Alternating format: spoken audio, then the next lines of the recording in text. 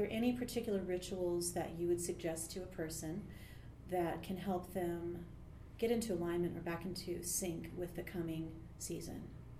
Definitely. And Thank you. I would refer back to the ancestors, because this is a time when the dead are a lot closer to us. And this is also the new year for the witches. This is also new year for the Jewish people. You know, this is always a time of reset at this time. So going back to the people who've already been on this planet and who want to speak to you is an important part. So if you had a ritual where you set up a glass of water or a candle just to make 15 minutes with the dead and with the ancestors. And with ancestors are not necessarily your blood relatives. It is any dead who want to come to visit you. So if you have a particular problem, if you have a particular way of looking at the world, they can come to help you with those things. And so in this, you know, setting up that space and time, that 15 minutes where you're starting to listen, will make you not have to wake up at 2 or 3 in the morning, or not be bothered when you're in the middle of something and all of a sudden you hear something knocking and wanting to talk. Because if you set up office hours, gives them a time that you're doing it and a time and place for you to listen and get those messages, especially as you're going inward, and especially right now in the middle of all this chaos. Because the more we're listening to those messages, the more we're on track to avoid some of the problems out there. You know, very good. So, and it doesn't have to be an altar, but like you were saying, it could be just sitting and having a cup of coffee. You know, set another cup of coffee down beside you, have tea with your grandmother, or having a little bit of dinner with one of your relatives, especially if it's their favorite meal. So just kind of making space and time for the dead to come in and talk to you. Would you recommend that like regularly, like every day, every week, like how often? I would do it. I do it every day because it's something. It makes it easier, like I said, because then they don't have to interrupt me. I don't have to wake up. I don't have to have weird dreams. I don't have to be having this nagging feeling. I should be listening, because it gives them time to get it in. Right. And as we were saying earlier too, a lot of times people with their living situation don't have the ability to set up something elaborate, or they don't have the space or the privacy to set up something elaborate. And this might be a perfect opportunity for them to quietly honor their ancestors. And I just think that is a wonderful ritual, something simple a person can do. That's a wonderful suggestion, Misty. Thank you. So of course I'm excited to talk to you now about the greatest of all holidays. Let's talk about Halloween. And I imagine you know a lot about this, the season and the real traditions of Halloween. So can you tell the listeners like where the holiday really comes from? So people have seen, and people will say it's Samhain, but it's Samhain, because Eve. Okay, so Hallow, evening, is where this comes from, and Hallow being sacred, evening. And so in this, it is a time of the year when the veil is the thinnest. We have known this for centuries because we can feel them. This is why we get scared. This is why we carve the jack-o'-lanterns, to scare off the evil beings that might take us. But it's really in the dark. You know, how many times you've been in your bedroom and all of a sudden that thing in your room, that might be the chair, suddenly seems to have something in it that you don't recognize, and it scares you. And it's just the sweater you threw there because you weren't thinking. Night makes things scary, you know, because we can't see as well. And so in this, we've always been scared of the dark in some way, shape, or form, and especially as it gets darker and longer. So those of us who are scared of the dark tend to then want the bad things to go away. And so we lit up pumpkins, we carved turnips, we did all these things like gargoyles to scare the scary things. And then we dressed like scary things to scare the scary things, or to at least fool them into believing we're one of them, right?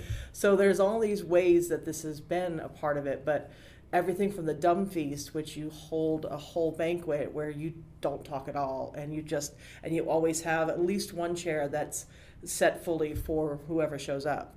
But this is also the time I was raised Jewish, and so Rosh Hashanah, we invite Elijah in, and when he comes, it's supposed to be the end of the world.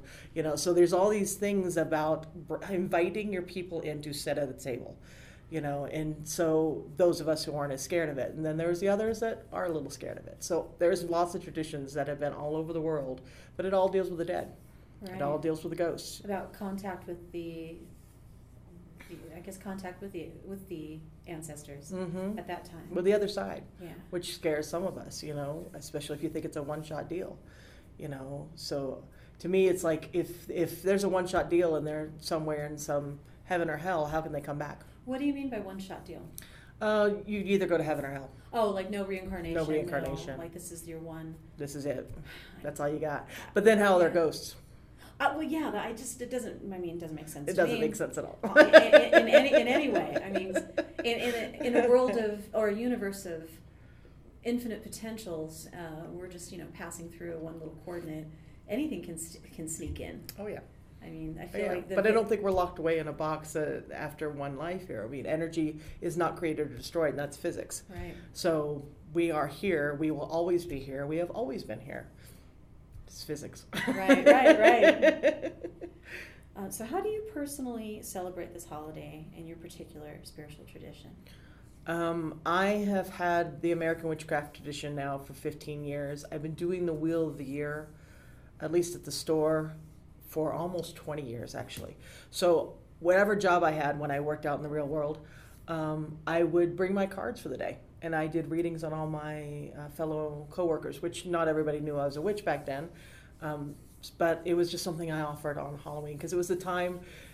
It was that time. It was the time when divination really helps because you have such a glimpse into the future. Because most of my readings are usually a 3-month scope, I would say. I don't like to look beyond 3 months because things change. And especially in a reading, I'm trying to give you options so you can change things. Mm-hmm. And so for me, the Wheel of the Year is very accurate. I've been told again and again by lots of people that it just, and it's one of those things that I've always felt was important at this time. Because it just gives us that glimpse. And even if you don't remember it, because a lot of times you'll look back and go, I wish I had read that one before the month was over, because that would have made so much sense. But that's sometimes how we do it, right? Yeah. We have to have hindsight to go, we actually knew what was going to happen. Yeah. 2020 is the perfect hindsight year, I think, in some ways, because we're all going to look back at this and go, we could have done things differently. I know. So. I know. Well, I mean, I was going to reserve this question for later, but, that brings me to predestination versus free will. What do you think is happening there? So I believe this is a planet of free will. We came here to have free will. There is no predestination. There is plans, just like any blueprint or plan can be broken. And in this, we had certain things that set up. I have had some really hard divinations at times where the person does not want to make that choice and they make another choice. And what I feel like is a lot of times when those choices are in front of you and it's so clear that's the choice you're supposed to make, but you go this way, it usually is a harder road, but you're just not ready for that for whatever reason. Mm-hmm.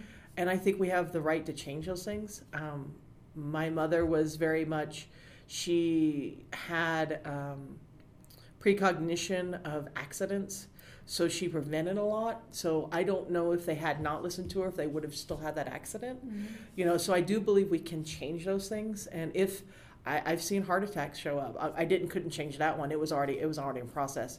It was actually happening when I was doing the reading, not for the person, but for somebody else.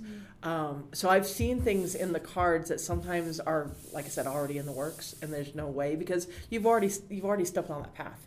You've already gone down that road too far. Mm-hmm. You've reached the point of no return. But that's not predestination. That's your patterns, right? That's your habits. That's your choices. That's a more than likely a deeply ingrained subconscious, mm-hmm. maybe even lifetime pattern. Yeah. That leads you to a destruction. Definitely. If you can see it coming and can't avoid it, it's because you've been earning it slowly. Exactly. Which is terrible to say that. No, but that's what we do. I know, but that's like one of the follies of like human beings. Yes. That's why I feel like it's a bit of a tragedy because it's like because we're testing how to live, and it's not always easy. I think our traumas train us to always seek the negative. Mm-hmm. Being 52, I'm now looking at life in a very different way, and I have a lot of 20, 30-something-year-olds around me that choose these drama games that I know how useless they are at this point and how much it just causes them so much angst and disconnection and heartache for no good reason, except to play the drama game. You hurt my feelings, I'm now hurt, now I'm going to withdraw, now I'm going to do, it's just, I watch this and I'm a little astounded because it's programmed into our society right now. You watch it on TV every day. You watch these games of We've Never Lost High School. Yeah. You know. Well, there's a kind of I think a reward system Definitely. in place for drawing attention to oneself like that. Look at our TV drama. Exactly. Like in this culture, I mean, look at our leaders. Our leaders are drama queens, all of them. So obviously, it's going to trickle down into the culture at large. So, right. But is that something that you feel like when you were younger, that you played those games too? Oh, definitely. I think that's why I recognize them. Oh, I mean, me I too. wouldn't know them if I hadn't done it. Right. But that's what I mean. I know where it goes. And that's the value, right, of like being entrenched in something that's ridiculous. So when you outgrow it. Well, that's why we lost our elder culture, and in that the elders would point out those things for us. Yeah. You know, haven't had grandparents pretty much most of my life, so not having an older person go, is that really what you want to do? Yeah. Really was not a good thing for me. You know, because I did do the stupid things because Yeah. somebody didn't go, you might want to think about where this is headed. Yeah. And maybe I wouldn't have listened, but at least I would have known after that it was going to end up badly. Because we think we're so smart, especially in our 20s. I know, we can't be reasoned with. Not even. See, again, that's the folly of youth, too. Mm-hmm. And again, it sounds... I remember being younger and old people being, oh, it's wasted, youth is wasted on the young people. And we'd be like, yeah, that's right. But it's true. It's true, I get it. But I think because I'm right behind I'm just a little bit further behind you on the road as far as like with aging. So I feel like obviously I'm close in age to you. So I relate to that much more, you know.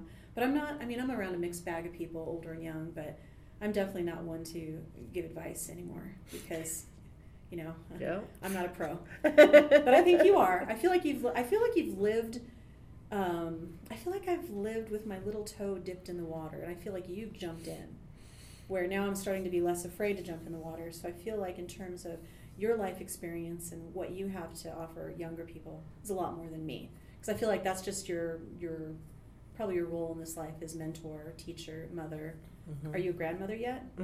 Okay, so very different paths, I think, you and I. So that's why I look to, even though you're not really my elder. You still look like a kid, so don't worry. I treat you as such because of your you being a repository of knowledge, basically. So do you feel that way? Do you feel like you're like in the crone position? So elder to me does not mean age. Okay. Elder is about the knowledge. If you have come to this planet and you have gathered knowledge, you are an elder. You can be 20-something and be an elder in certain things. I actually learned from somebody the runes. He was 24, but he was an elder because he came in with that knowledge. He used that knowledge. He imparted that knowledge in a way that was amazing at 24. But was he an elder in all my ways? No. But was he an elder in runes? Definitely. And so elder to me is a respect. It's kind of like master, but we're not Japanese, right? Right. But I am half Japanese, so I can think of that. So sensei is to me the same thing as elder. That teacher, that if they're teaching you, again, I can have a 5-year-old that can be my elder in some things. No, totally. So, it depends on what it's about. So elder to me is not about age. So personally, crone to me is... there is a croning ritual after, but that, every 7 years our body completely changes cells. And every 7 years there's actually a transformation and an initiation. So at the age of 7 is the age of reason, when you need to start making your own decisions. And if you weren't allowed to do that. And this goes along with psychology too in some ways. I was just going to pepper that in. At the age of 7, if one isn't self-regulating, they're in for a world of hurt. Right. Well, and if you were born into this world, if we start at birth, if you were not wanted, there's things that happen there because you weren't welcomed into the world in a good way. So at 7 and at 14 we start discovering what it is to be a young adult and what that we're going to look like and what we want to do, right? So, and at 21, we're now, so each 7 years, you've got something going on. What's 49? 48 is actually 48. your power year.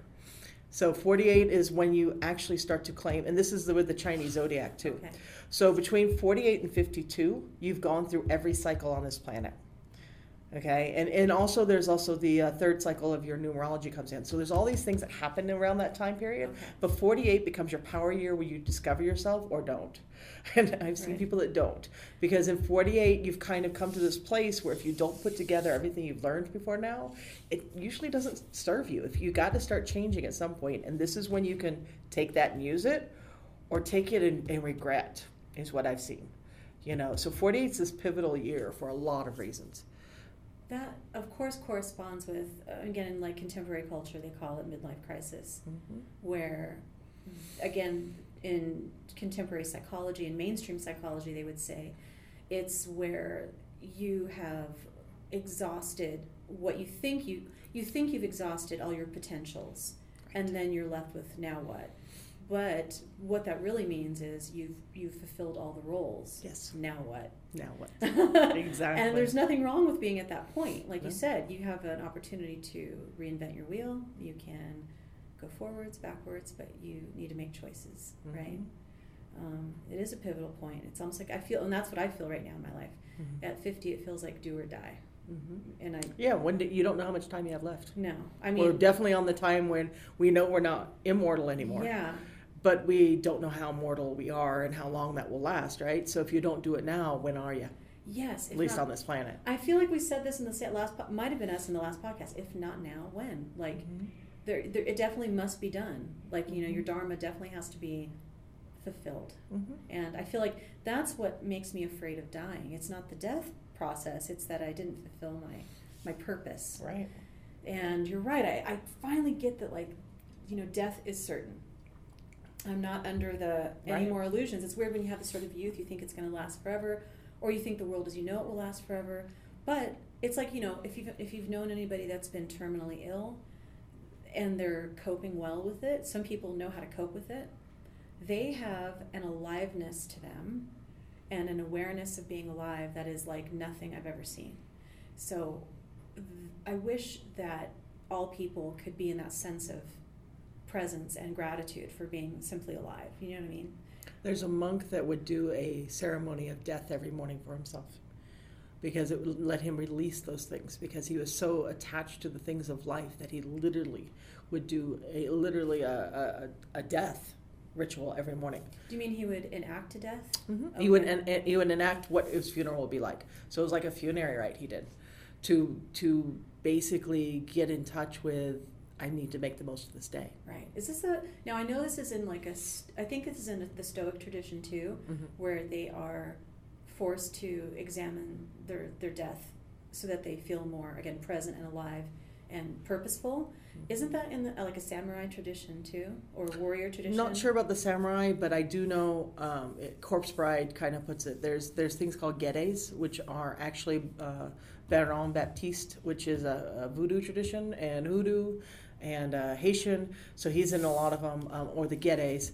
And they are the dead, and when they come, they celebrate because they're like, they bring the party back because they're like, you're alive. Why are you not partying? We're dead. We can't do it anymore. We can eat cake, but it goes right through our skeleton, right? We came to crash the party because we want to be alive again for a second, and that's what the spirits will do. I mean, we call them party crashers at times because we could be doing something for another spirit, and they would show up because they love the living. That makes sense. That makes sense, especially with like let's see if I can say it with a proper accent. Dios de los Muertos, where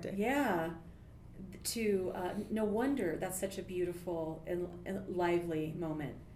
It's a great way to think of them as party crashers. Why wouldn't they want to come back? And that's a bittersweetness of life. It is so great here. Why do we forget? Because we get used to it. Okay, we get like a spoiled complacent child. Okay, we kind of get spoiled with everything. It's called the hedonistic principle. There's nothing in life, unless you're really conscious about it, that won't have its honeymoon period, and then it will never be as good. Yes, I know. Whether that's anything, and it's 30 to 90 days for most people. But if you're conscious about it, you can. That's why a gratitude ritual is really important, because then you stay conscious about what's good in your life. Yeah, that's something that keeps coming back into my sphere of awareness. Like, remember to be grateful, and I do forget that. I don't. Again, it's just a discipline. Because I love to wake up and do like a little gratitude prayer and a mantra, and I need to get back to since this is the time of year to examine. Definitely, it's time to get back to that. Thanksgiving, that's my favorite. Yeah, totally. Can I ask you like an off-road question? I figure that's where we're going, right? I know. I kind of have us on. It's sort of like what's that ride at Disneyland that has the track in the middle of the wheels? Yeah, and the wheel keeps going because I'm trying to go off the track. But since we're talking about this. As far as like this world being so good, I feel fundamentally good, flawed but awesome. and happiness, like the nature of happiness. Are we supposed to be seeking happiness, or are we supposed to be seeking more like a sense of purpose? So you've studied some Buddhism, Taoism. You kind of quote some of that. So in that, happiness is the illusion too, right? But I do believe, because as a Western Easterner, as somebody who's Japanese American, right? Mm-hmm. So what I found is that. Beautiful. We're Okay. back. So I, as an Easterner, it's very much, it's the illusion. As a Westerner, I believe there's heaven or hell on this planet. I believe we can create those heaven or hell. So I believe all we have is experiences on this planet. And in those experiences, we came here to learn stuff.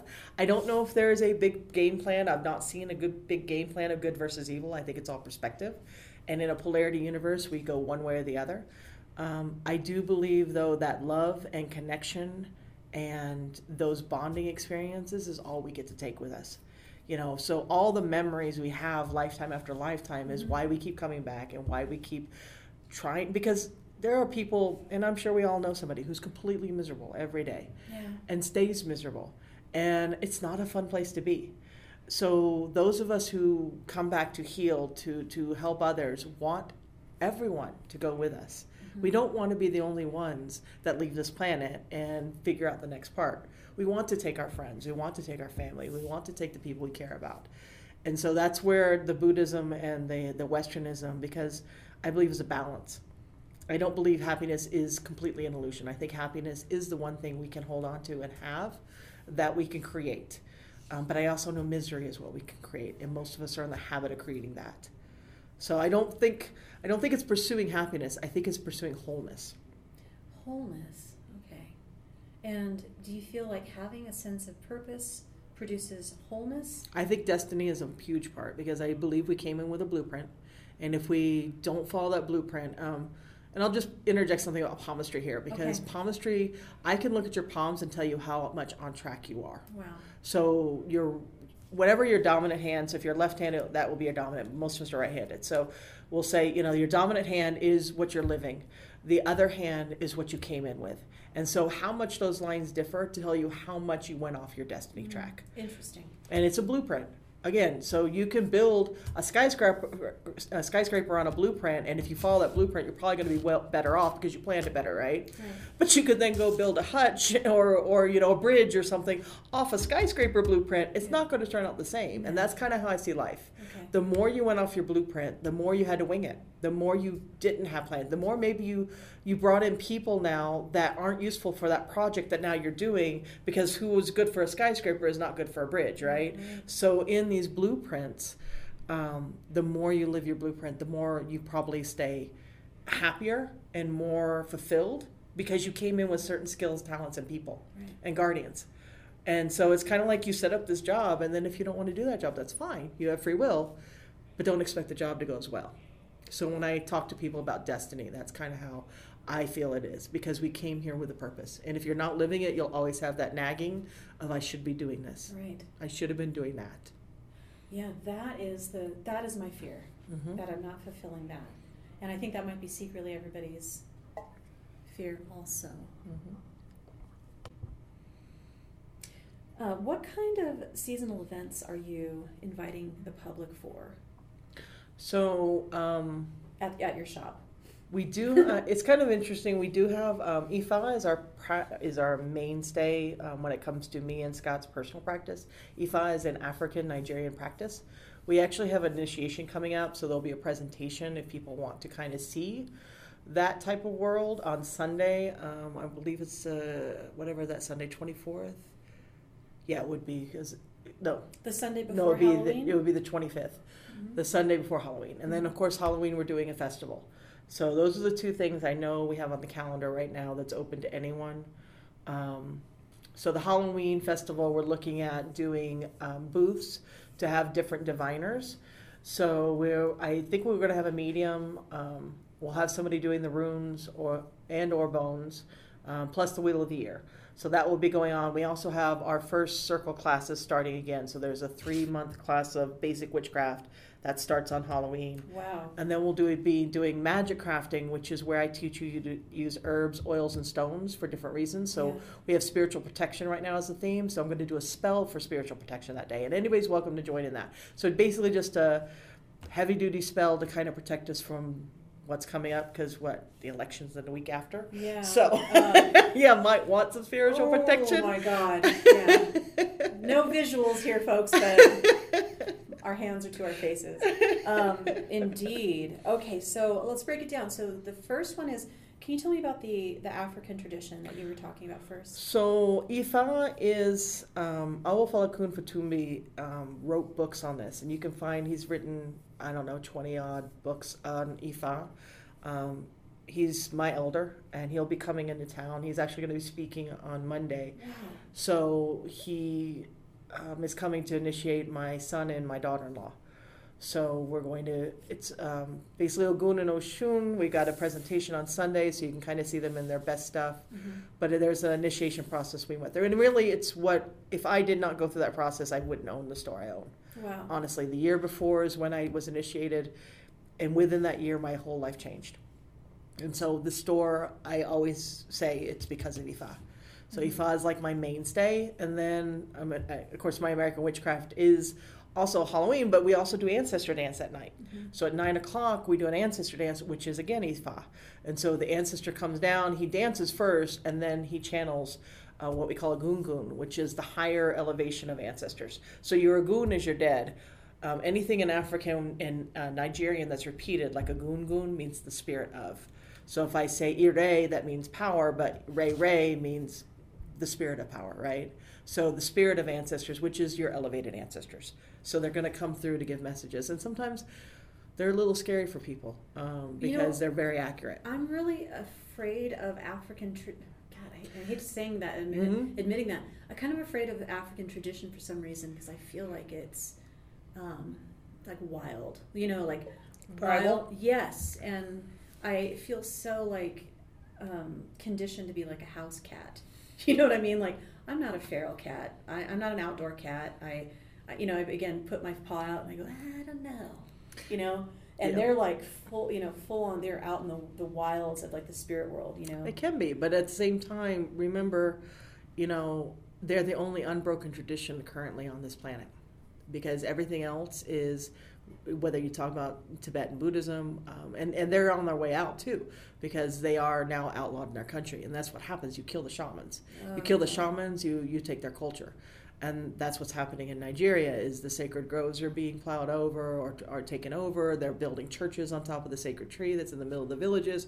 They do these things because it breaks your spirit, your people. If you break your shamans, you break the people. Right. And then they are open to colonization, which, there's a lot of things about this, and so we are also conditioned to be afraid of those things. We're conditioned to be afraid of sex. We're conditioned to be afraid of our primal nature, which is what made us survive on this planet. And it's also some of the good stuff. Yeah, it is. It is. Again, but that's, my part of my prudish conditioning is to be like, I don't know, I kind of have a little bit of a... But that's conditioning, yeah. Again, prudy, it's really hard to dissolve that construct, which really isn't mine. No, it's your society. It's our society. Yeah, it's a lot of, it's work. It's part of the work. It's part of your work. It's spiritual work, is to deconstruct what you are not, right. And then again synthesize what you know in your heart you are. So. Right. Well, that's why I love Hamilton, because it's a rewriting of what could have happened if we weren't built on literally white racism. We weren't. Hip hop. Right? Well, because that's why I did it. Yeah. To show the contribution that Black people have brought. And if, archaeologists, there's a lot of them that say we started all in Africa. Yeah. And what's crazy is one of the biggest reason COVID is affecting minorities and darker people is because if the darker you are, the less vitamin D you can actually process, and the more likely COVID will kill you. So there's a lot of things about, as Black people are moving to northern regions, what has to happen for them to be able to survive is you have to become whiter. You have to become lighter. Your melanin has to, reduce. So there's all these things of evolutionary Darwinism kind of stuff. You can kind of see why we had to change our skin tones. Right. that had nothing to do with political beliefs or social beliefs, or Yeah. it was all to do with our environment, because that's how we do. We adapt, right? Right. So we adapt to the environment, and if you have too much melanin, you can't survive in lower sunlight. You can't survive, out of the tropics, Right. and be happy, because vitamin D deficiency leads to a lot of psychosis and depression. Yeah. And conversely, of why people with more melanin do better closer to the equator and are potentially more resistant to malaria. Right, because they don't get burned as Right. easily. So it's all about environment and how we adapt as humans. Right. And how, I go out in the sun, I'm like, I feel like, I'm a melted candle, basically. Well, in Reno, Yeah. you have to have double the amount of sun anywhere else because of our elevation and because of where we're at. So if 15 minutes is the required dose for land, sea level, we need 30 minutes. Yeah, I do notice that up here, I thought because the air would be, because we're at a higher elevation, we would need less. But I think that you're right. The opposite is true. Doctors will tell you that. Yeah, it is definitely hard to. I have to work on, my seasonal seasonal affective disorder. Mm-hmm. I can definitely sense it in D3. Reno. D3 helps so much. Oh, right on. So if you Yeah. if you feel depressed, literally get D3 supplements, liquid, it's a little bit better. Only at this longitude. Am I saying that right? Latitude. At this latitude, do I feel it though?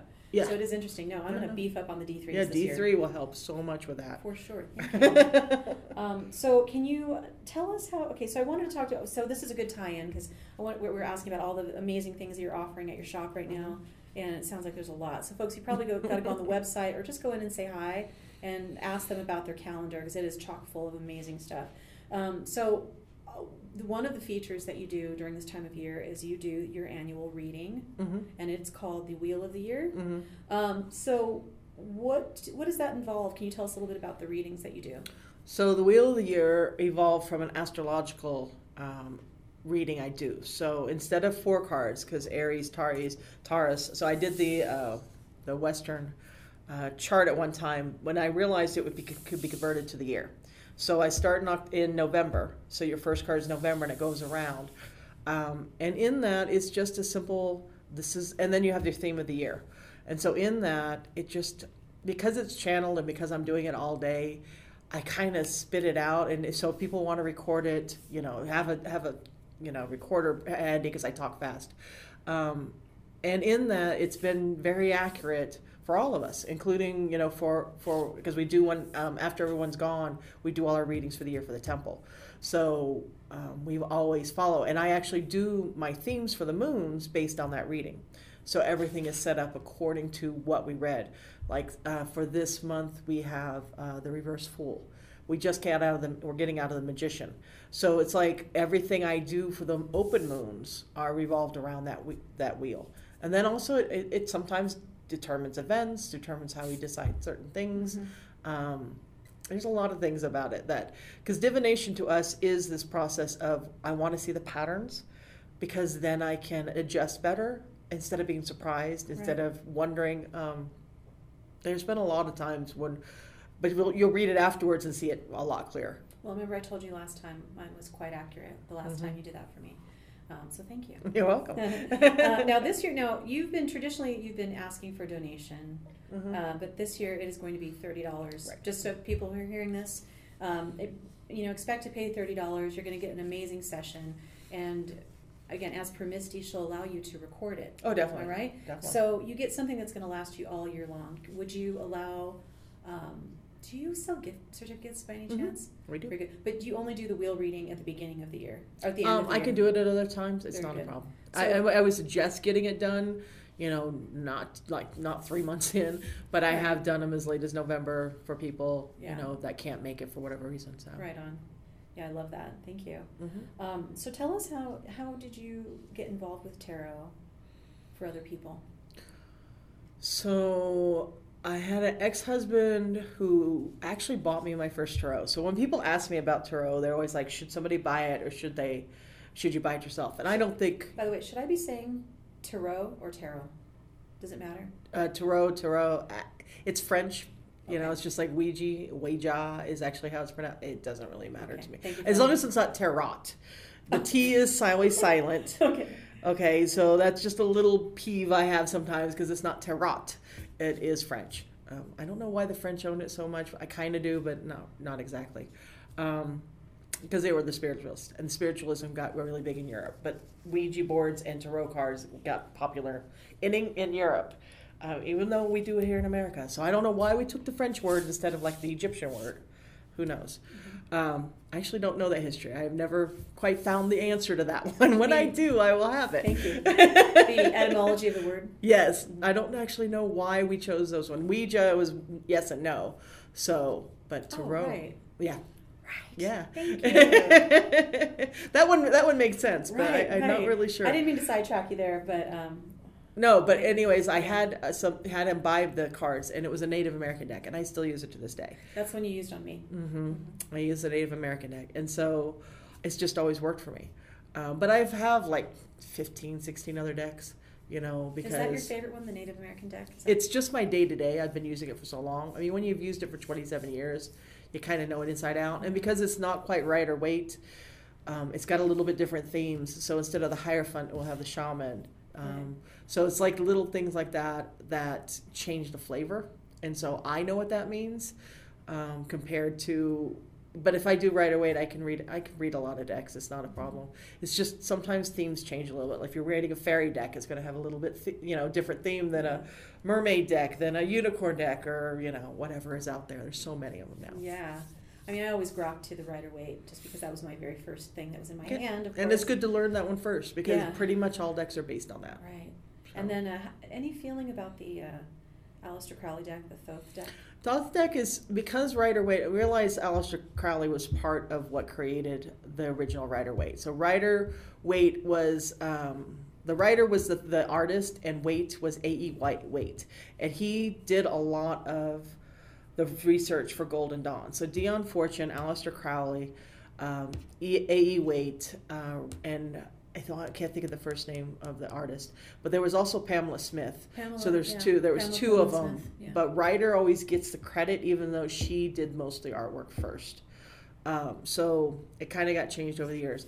But either way, they were all part of Golden Dawn, and in that spiritualist movement back in the 1800s, they created a system that was based on Egyptian mixed with Judaism, Hebrew language stuff. They crafted this thing that created those symbols and those ways to look at the major arcana, minor arcana. But it all came then from a card game, right? So they took a card game and that form, which is called Lenormand. So Lenormand is another form, which is using just playing cards, okay, and the symbols. And you could see one either way. They took that and they mixed it in with these symbols to make the major arcana, which was the Fool's Journey, which is the Sephiroth, or the Tree of Knowledge. Okay. So if you use the Tree of Knowledge, you'll see the 22 paths that create the major arcana. Right. So they made a spiritual journey along with this card game. And so the two then became what we know now.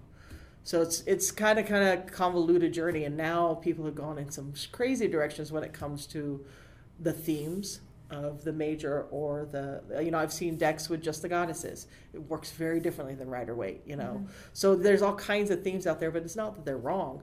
It's just what appeals to you. How do you read things? Sometimes people just like oracle decks. They're not going to want the full divination thing. But to me, it's more accurate about reading patterns. Because if you want a daily draw, oracles are great for that. But if you want to understand your patterns, you want to go to traditional tarot. Right. So what we're using now today, it doesn't go back very far. No, not really. It only goes back to 1860, 1880, somewhere in there. I mean, because there are some people that assert that it goes back into, there's a direct line to Egypt. It's the same but thing. That's a mythical, yeah. Right? It's the same thing as saying Wicca is old. Yeah. It's not. Yeah. As far as the roots. I mean, Wicca is, who's the gentleman that... Gardnerian. Yes. The Gardeners or the, their name just escaped my mind there. But they basically, Alexanders. The Alexandrian and the Gardnerians were only back in the 1950s. And we do suspect they had something to do with fighting Hitler, because he was very much into black magic. And so a lot of their traditions got really strong and more prominent because they actually did work to counter him. Wow. So there's a lot of speculation theory around that, because that's why we think it came out in the 50s, because they needed more people to fight what he was doing. Right, because he was obsessed. He was obsessed with the occult And the Norse. and the Norse. And that's just why white supremacy could connect with them so well, because he actually enforced the Norse holidays. He actually was very pagan. So in that he used the runes. The runes are Sowilo backwards, which is a rune, for the sun wheel. Mm-hmm. And it's been used as a sun wheel, not just in the runes, but in Native American traditions and a lot of different traditions. But he reversed it. He did a lot of things on purpose with black magic. See, I hate. I shouldn't use hate. I have an extreme disdain for people in power that will take a thing that is good, fundamentally good for the people at large, and use it against them. But it's never the gun, it's always the person behind the gun, right? Right. And all things can be dangerous. Right. All things can do good or evil. Yeah. But depending on what side of the gun and what it's doing for you, right? Yeah. So magic is the same thing. I don't think there is inherent good or evil in any energy. Yeah. I think it's our how we use it and what we're doing with it that creates more of the stuff we want or don't want. Right. Now, I sidetracked you earlier when I asked how you originally got into the card, mm-hmm. and then I goofed off with the word tarot. But can I get back to that question? Mm-hmm. So you said that original deck was gifted to you by an ex-husband, mm-hmm. and you, did you say in an earlier conversation you said that you were reading for friends or coworkers? Mm-hmm. So how long would you say that you were reading for coworkers before you decided, I'm good at this, I want to do more of it, expand it? I actually was a phone psychic for a while. So when I first moved here almost 22 years ago now, I was actually a phone psychic for a couple of years. It get really hard though, because you get the same question from certain people and it breaks your heart. Yeah. When is he coming back? Oh no. And these were women that you could clearly tell, because as a psychic you read what's there. And these were abused women or women that really needed to learn to move on and respect themselves or where they were at in some way, shape, or form, because the partner was not, and that was the most heartbreaking calls, was when I tell them, can you move on? That is so sad to hear that, because now also first of all, the need that a person has, like that deep emotional need they're hurting and desperate. But also, does that kind of put you in accidentally the driver's seat of a psychologist or counselor? Or it's why I went down the road of therapy and why I'm now a certified hypnotherapist, because in all this I was looking for answers of what do you tell people when that thing happens, because as a psychic and as a witch there's not many answers I can give you except this is your script, this is what you're doing right now, this is how you're living. I can give basic answers, but I had to find other answers. And so I went looking for those answers. And that's why I know so many things. I have so many different classes, and I'm learning mind-body therapy right now. I have all these therapies to help people with those questions, because I didn't like not having those answers, and I had the same problems myself, so I went looking for answers for myself first. But usually we look for answers for others first instead of ourselves. And this is where I steer people always towards, you need to help yourself first. Right. Broken healer syndrome is a thing. You're just going to keep breaking you and others until you heal yourself. Right. So those kind of things drove me to find the answers that I currently have. To heal your own life first and then move outward from there. Mm-hmm. That's good advice, for sure. So, again, we're going to hop back into thank you, by the way, for sharing that. That's amazing. Would you recommend to a person, let's say a beginner, they're interested in tarot, but maybe they are... Sorry, Misty. You're enduring me. Thank you. I appreciate it. Let's say maybe they don't want to be, have their card read, they're a little nervous, but they're interested, they want to kind of play with the cards themselves. Isn't it a good device to kind of get to know examine one's own psychology, subconscious, to get to know the cards themselves? Would you recommend that they delve into a single card reading or a 3-card reading for themselves, something simple? I say trust your intuition more than anything else. Mm-hmm. I will recommend people, when they get a deck, to, before you read the explanation, look at the card and get what you see first. Mm-hmm. I do that with the store too. You come to the store, I want something for love. Well, look around, see what's shiny. I think people's intuition, I think we have all the answers within. Everybody mm-hmm. has their answers within. All of us know. And no matter how much people state they don't know, there's a part of them that always does. And if you can access that part, things make more sense, because we always do know on some level. And my job is to help you figure that out. Mm-hmm. You know, my job is to help you trust yourself, because I don't want to be your guru. I don't want to be the one that makes your answers. I don't want to be the one that fixes your world. You probably shouldn't trust somebody that says they want to be your guru. They might be doing it. They might be doing it for selfless reasons, but they might not be. Right. Because maybe they haven't identified that I am not the solution. I'm not anybody's solution. I am only a person who offers tools and structure. Right. I am not your solution. I am not the one that will fix you. You will. Mm-hmm. I have to offer space to hold that space and to let you fix yourself. Right. And so in this, if you're doing tarot readings for yourself and learning to trust your intuition, that's always good. You know, because in that's what you're going to learn, Mm-hmm. is how to trust you, how to trust what you already know. That's tough, but good. That's like good motherly speak. Like tough but firm and loving. Well, we want to use this. Yeah. And this is just as important. You know, the mind is part of the body. The heart is actually the center of how we feel, if you're heart centered, and from that comes your intuition, you know, heart and gut. You know, you come from these lower parts in ourselves. We want to make it all above the neck. Yeah. It's really below the neck that is going on. This holds memories. You know, the trauma that's hidden inside your body. If you get a massage and you start crying or something comes up, it's because these memories are stored in our body. This is why you have ghost limbs. The body is so much more than the mind. And we want to go to the mind to fix it all. And this is the monkey brain. Yeah. This will take us off on. Okay, so is the brain, to me the brain is not the mind. No. Would you agree with that? No. The brain is the three-dimensional model, the juicy.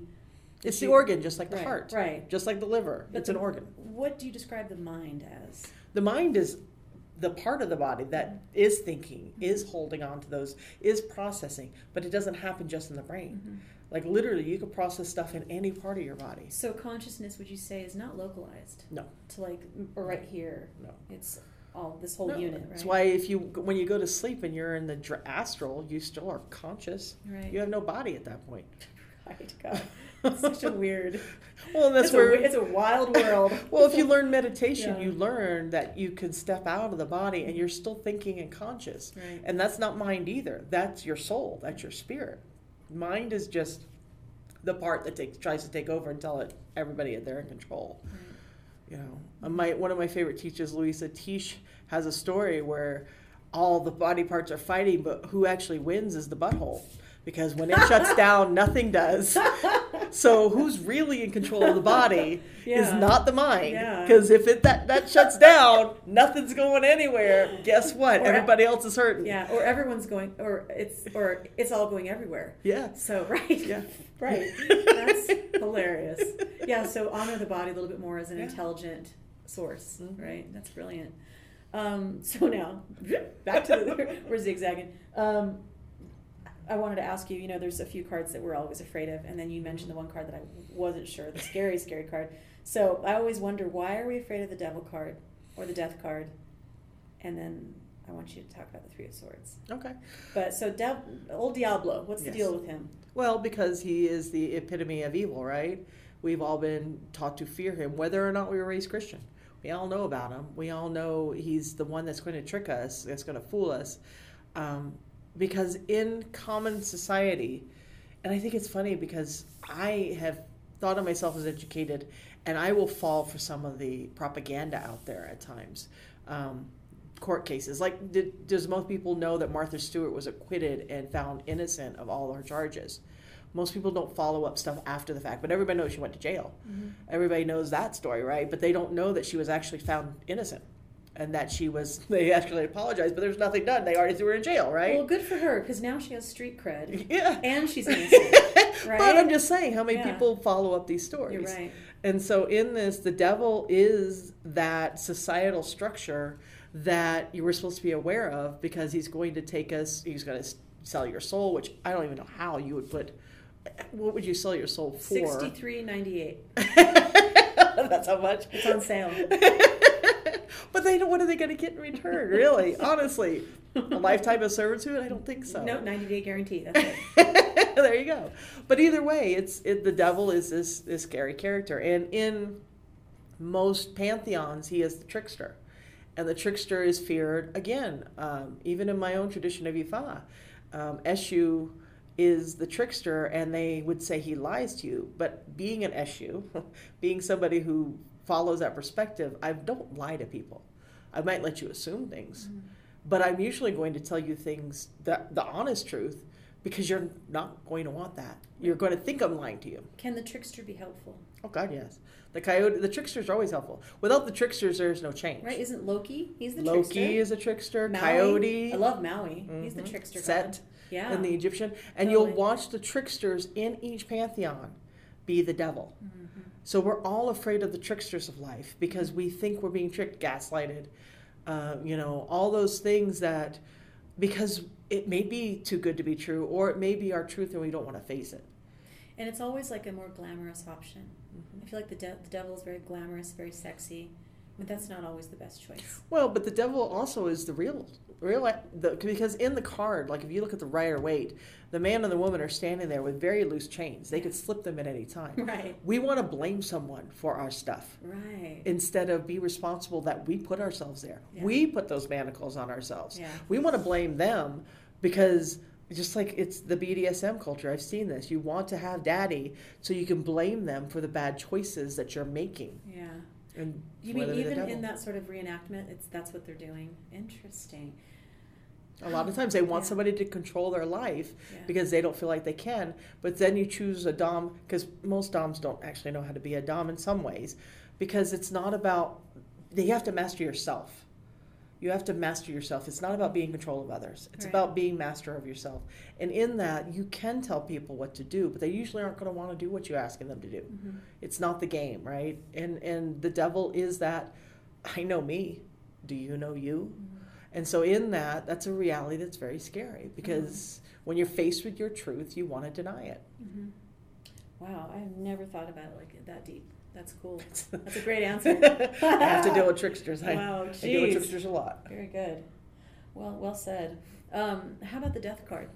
The death card, I mean, people, if you haven't dealt with a mortality issue, that's always a scary thing. Mm-hmm. And if you aren't really sure what's on the other side. The amount of people that have come up to me over the years, because like I said, I worked lots of different jobs, that would go, oh, I want to pray for you. I'm concerned for your soul. And I'm like, I know where my soul is. Do you know where yours is? Mm-hmm. Because I deal with this stuff. I deal with both sides. Mm-hmm. I know the other side very well. Mm-hmm. I know what to expect. I know if I do a past life regression or a neonatal, the same thing shows up no matter what your beliefs. Can I ask you again another quickie? Mm-hmm. Are you afraid to die? No. You feel fine with it? No. I don't want to. I've Yeah. set my life up now where I can do a lot in a short time Yeah. now. I don't want to. Yeah. But am I afraid of it? No. And I know I'll know it when it comes because I've always known these things. Do you feel like you'll be able to retain your sense of who you are? Like I actually know how to do that. It's called a Merkaba, and it's where vampirism comes from. I woke up at 3. I did it before. I can do it again. I woke up with a consciousness. I was crying at 7 years old that the son was going to die. I worried about things in 3rd grade that most people should worry about in their adult life. So I know I woke up early. I know I came in with a lot of knowledge. I came in with a lot of my past lives. Mm-hmm. I was raised Jewish. I was praying in Catholic, in a Catholic way, at a window, praying to be forgiven of my sins because I've lived a lot of lives as monks. I remembered these things, and I had to clear that to then be able to be clearer on this path. But I came in with a lot of knowledge already tacked to me. You could do that. You can go from life to life, and you have to. It's in the Flower of Life series. Melchizedek writes about it. But there is a way to preserve your memory. And you feel like that's your path. Mm-hmm. Right on. Thank you. That's a very encouraging thought. Do you think that anybody can achieve that? Or I don't know if a lot of people are interested in that. If you believe, if you're on your deathbed, and this is from doing past life regressions, you can program so much to your future lives, it's not even funny. Future and past. I believe time is fluid. So I've done work now that I feel has affected my past. and change things from the past to now. Right. That also changes my future. So I don't think time is a linear thing, except in this body. Yeah. But in the soul, I think we go backwards and forwards wherever we want to be. Why not? In the quantum, back to the hypothesis of the quantum world, why not? There is no. There is no, in quotations, the word no, Right. But it's a lot harder to program the positive. This is why you don't see as many positive hauntings. Yeah. There are positive hauntings. There's a hotel where there's a woman who loved her hotel, and she comes and she's in the middle of the ballroom in her stuff. But that's a rarity, right? Yeah. I think the same thing goes with our lives. We are so programmed to you must survive, and this is the lesson that almost killed us or did kill us. You must remember these things is what I see in a lot of what they're called you throw them to your future lives. I think you can do it, but it's a lot harder to go, no, if you do these things right, it will be good. So do you feel like in the tradition of the Tibetan Book of the Dead, that that's the coaching mechanism, right? To keep the person conscious as they are transitioning into the bardo. Right. So that's a real thing then. Yes. Very good. Again, that's encouraging too, but I think you have to be working. They're more neutral when they're doing that work. They're not trying to but again, this is more of a Buddhist type. Yeah. So they believe both are the illusion. I don't think they're both an illusion. I think they're both realities that we can choose. Right. Now let's talk about drum roll, the Three of Swords. The Three of Swords is the misery. It is the drama. It is the pain. It is making those decisions, and all of them are coming to play, and you're going to have heartbreak and misery. There's no way to put a positive spin on the Three of Swords. The Three of Swords, when I see that come in, is always this, you've got some hard lessons ahead of you. Dustin basically wants me to throw it away because he got it for 1 year and it was really hard. And he's like, just take it out of the deck. I don't even want to ever see it again. And I'm like, I can't quite do that. It's there. Yeah. But there's a part of me that's like, why not? Because it is a hard thing. Yeah. It is a hard thing. And that goes back to the bittersweetness of life. It's like we have to. It's not bittersweet though. This is the misery of life. The misery. This is the hell we will build and put ourselves into. Three of Swords is that, when we pierce our own heart. Do you feel like everyone will experience that? We all have had it. Piercing of the heart. Oh, definitely. Yeah. And that's why we're afraid of taking risks or moving on or doing something different. Right. So, to kind of wrap up the tarot talk, it's been great, thank you. I wanted to ask you about this statement that Teresa Reed, who is a tarot reader down in, I think, Los Angeles, says, tarot tells the story, but you write the ending. How do you feel about that? I agree, because in this I only can read your radio, and when I'm doing a reading, I am listening to what you are trying to tell yourself. And I'm using the cards as a tool, because I could do it psychically, but it's so much easier with cards, because the cards are going to lay it out, and I'm not then worried about any bias that might come in from trying to interpret just psychic vibration, right? So the cards are this tool that I've trusted now for 2 decades.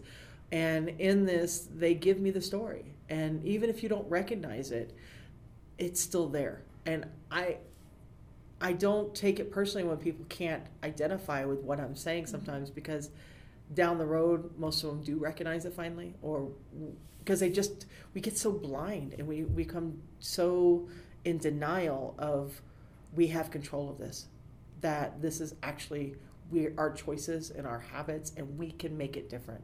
We want to believe that there is fate, that there is something else making these decisions sometimes. Well, because then it puts us in a victim stance, rather than we're the captain of the ship. But it also makes you responsible for all the stuff, good and bad. It is a lot of responsibility to claim it. So, wow, you've covered a lot of awesome subject matter and behind the scenes. There was a lot of funny stuff, kerfuffles that happened before we got recording today. So I just wanted to say thank you for your patience, and you just have a wonderful, very giving, loving spirit. And I wanted to thank you. So to wrap it up, we're going to talk about an event that's happening tonight. Unfortunately, they'll have to catch it next year. Right. But this is just to show you how all the fun, exciting things that they're doing with Reno Magic. They're doing an event tonight called Odin's Wild Hunt. Can you tell us what's going to happen tonight in the corn maze? So we usually go to Ferrari Farms. We're looking to find another one because we like to run full out. So Odin comes and he stalks us. So there's a myth on Halloween that the dead escaped from Helheim. And so he went to go round them up. And there's a whole video game series called The Witcher based on this kind of story too. But basically Odin goes to catch the lost souls. And so we're the lost souls that are trying to escape. And so we go into the corn maze and he has 2 wolves. So there's 3 of us. So there's the 2 wolves and him hunting us. And when they catch us, they give us a bracelet. And so in that, after we get the bracelet, we then, if we find Loki, who's also in the corn maze, he'll give us a second one. And that frees us again. Yeah. So the object is to go with no bracelets or to end up with 2 bracelets. If you have one, you got caught. Yeah. But because they can take your one bracelet again and again. So you end up with keeping the one bracelet and you'll lose Loki's, but So we had some people that come out with none. The last few years they've been more prevalent, but it's kind of hard to escape all of them, especially because they'll lurk around the exit right. to catch you, and it's just not fair. So cute though. God. What a cute, fun thing. How many years have you been doing this? I want to say 10 years, but because it was before the store. So yeah, I think around 10 years. That's a blast. Yeah. I wish I were able to join you guys tonight. And so what time do you usually do that? Is that pretty late? 7 p.m. Oh, that's not too late. Yeah, but it goes till 10 or 11. Are you making good time though? Oh yeah. Still very good. Oh, yeah. Well, God, that sounds so fun. Thank you for sharing all your knowledge, and again, always wishing you the best of success. You've been helpful with me in my personal life, and I hope that you continue to help other people in the community and beyond. So, Misty Gray Knights, thank you so much. You're welcome. Thank you. Thanks, guys, for listening. Bye.